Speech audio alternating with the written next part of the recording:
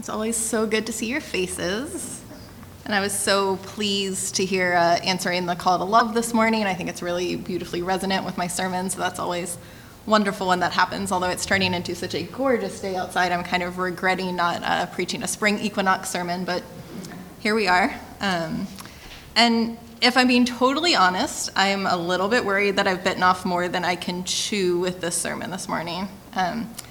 I set out to provide a bit of UU history that I thought might be inspiring as we consider how to engage with the many pressing social justice issues we're facing today. But I quickly realized that this was impossible to do without confronting deep questions about martyrdom, our essential callings in life, and the sources of moral authority. So some pretty big things. I'm also mindful that I will be preaching today about a figure in our tradition who has passed away, but most of whom's family is still living. So for friends and family who knew him, James Reeb's life is so much more than a sermon illustration. So I want to proceed with the utmost care and compassion. Which is all to say there's not really an easy way into this journey we're going to take together today. But I will start my conversation with all of you with where this sermon idea started in my mind, and that is with a song that I had stuck in my head. So as a high school and college student, I was a really big fan of female singer-songwriters. And one of my favorites was folk singer Dar Williams. Is anyone a Dar Williams fan? All right, a few. So Dar Williams has a song called I Had No Right about Catholic priest and poet Daniel Berrigan. And the song focuses on Berrigan's arrest and trial after he, along with 8 other activists, stole and burned draft files from the draft board office in Cantonsville, Maryland in 1968 at the height of the Vietnam War. And this song was my introduction to Berrigan, and I find the lyrics running through my head really regularly. The refrain going, I had no right but for the love of you.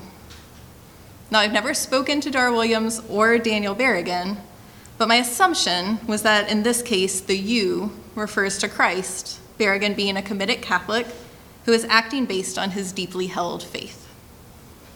The first time I heard the lyrics as a teenager, I wondered if there was anyone or anything that I loved that much.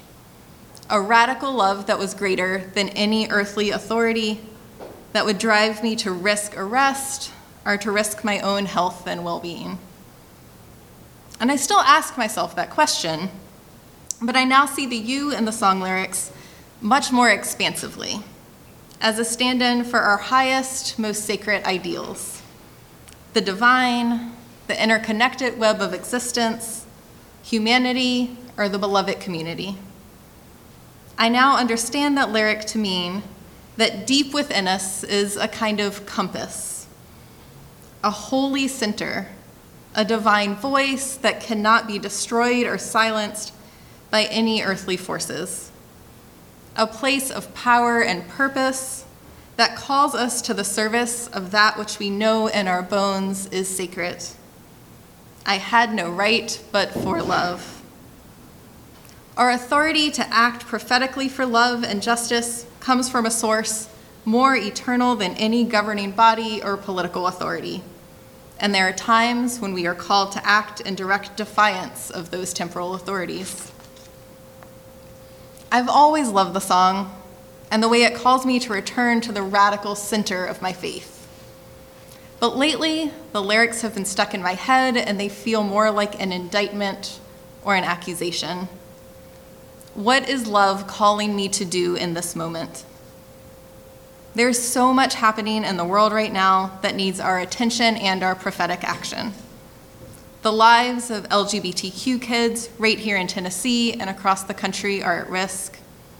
Teachers are being silenced or risk losing their jobs for teaching about the historical realities of systemic racism.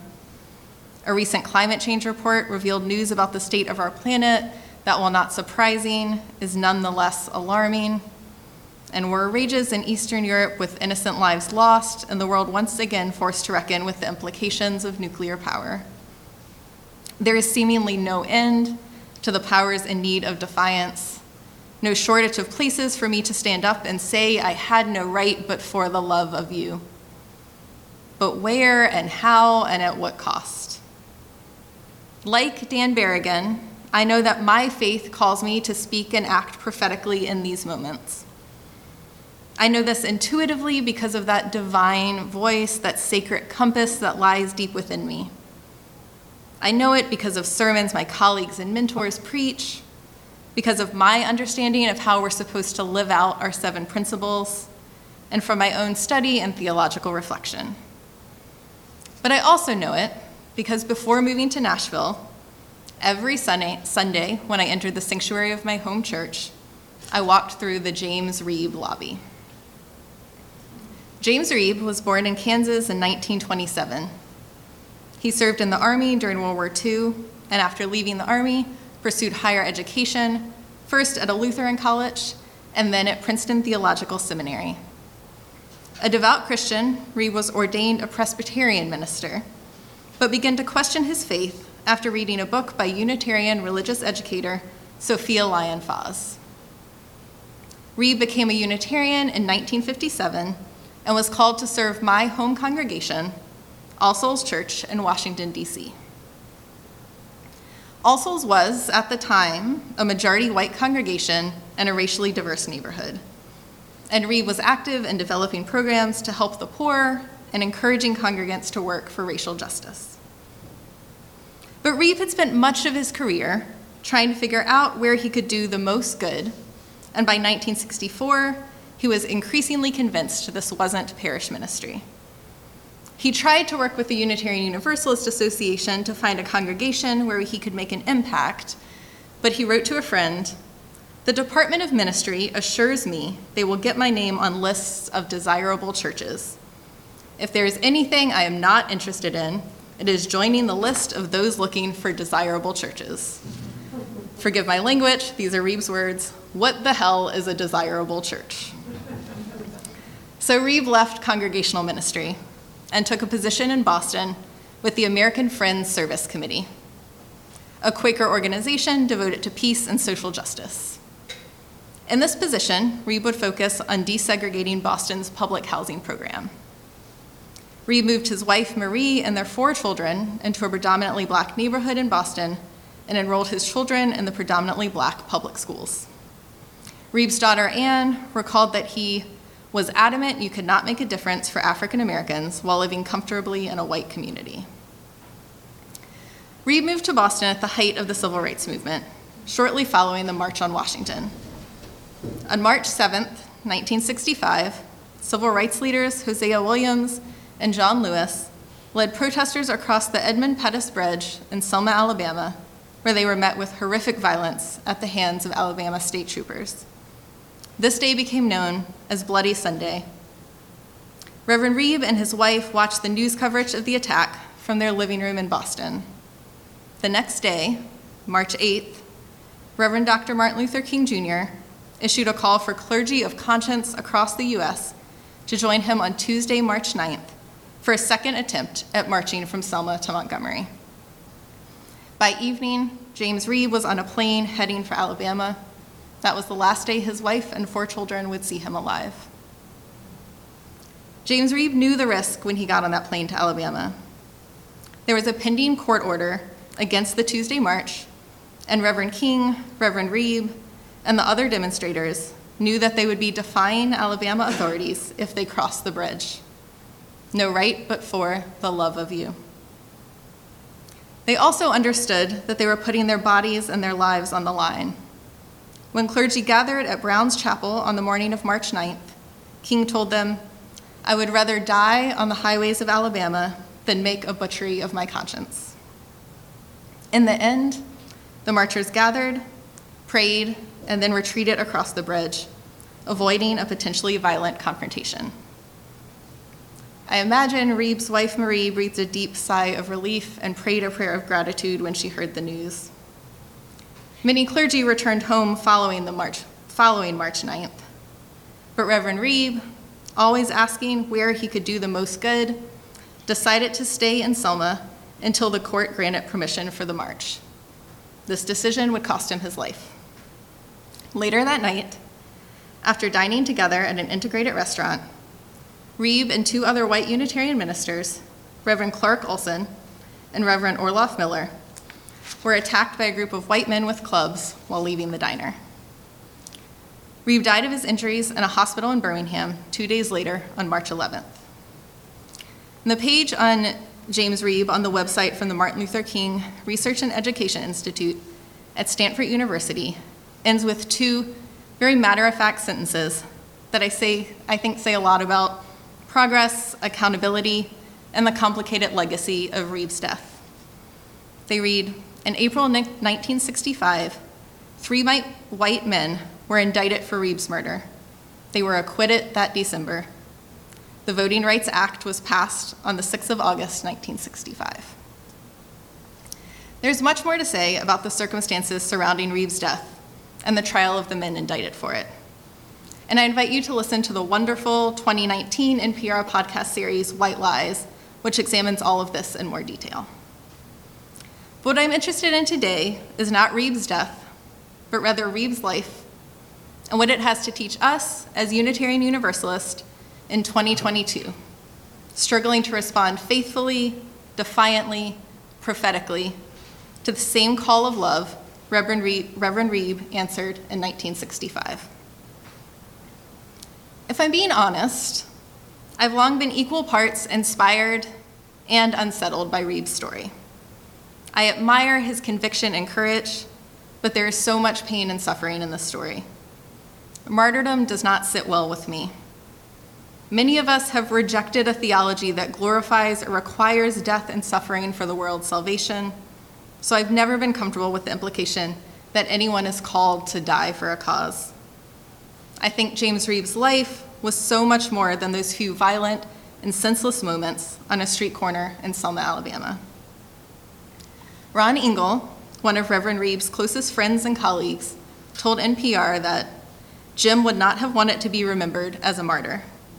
As profound and as moving and as important as the story of his death was, Jim was being lost. As a Unitarian Universalist, aspiring minister, and someone shaped by Reverend Reeb's connection to my own spiritual home, I've been searching for new language to help me better understand his life and legacy. Language that we can use today to help us discern when and how to speak prophetically and act for justice. And I found that language with the help of Latin American liberation theologian Gustavo Gutierrez.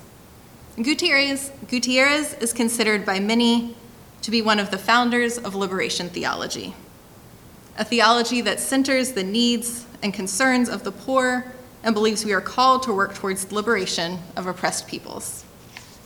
And Gutierrez is a prolific writer, but one of the essays that has most moved me is his beautiful examination of the Beatitudes from the Gospel of Matthew. The Beatitudes are 8 blessings attributed to Jesus, which you've probably come across at some point. They begin, "Blessed are the poor in spirit, for theirs is the kingdom of heaven. Blessed are those who mourn, for they will be comforted," etc. And in his examination of the Beatitudes, what Gutierrez finds that they call us to do is to continuously seek new forms of loving others. Continuously seek new forms of loving others. I love this phrase, and it has really stuck with me since I read it. It is so clear and so simple, and yet so charged with creativity and imagination and action. It is the work of a lifetime. Continuously seek new forms of loving others. And it strikes me that this is what James Reeb did his whole life. And his move from the army to seminary and his theological evolution that caused him to seek a new denomination better aligned with his justice-oriented values, and his call to congregational ministry and his eventual decision to leave, and his move to Boston, his decision to live in a Black community and send his children to integrated schools, and yes, his decision to go to Selma, and his decision to stay there following the symbolic demonstration on the 9th. Through all of these life changes, James Reeb was seeking new ways to care for his community, to work for justice, to serve the marginalized and oppressed, and to live out his calling in the most effective and authentic way he could find. He never stopped seeking new forms of loving others.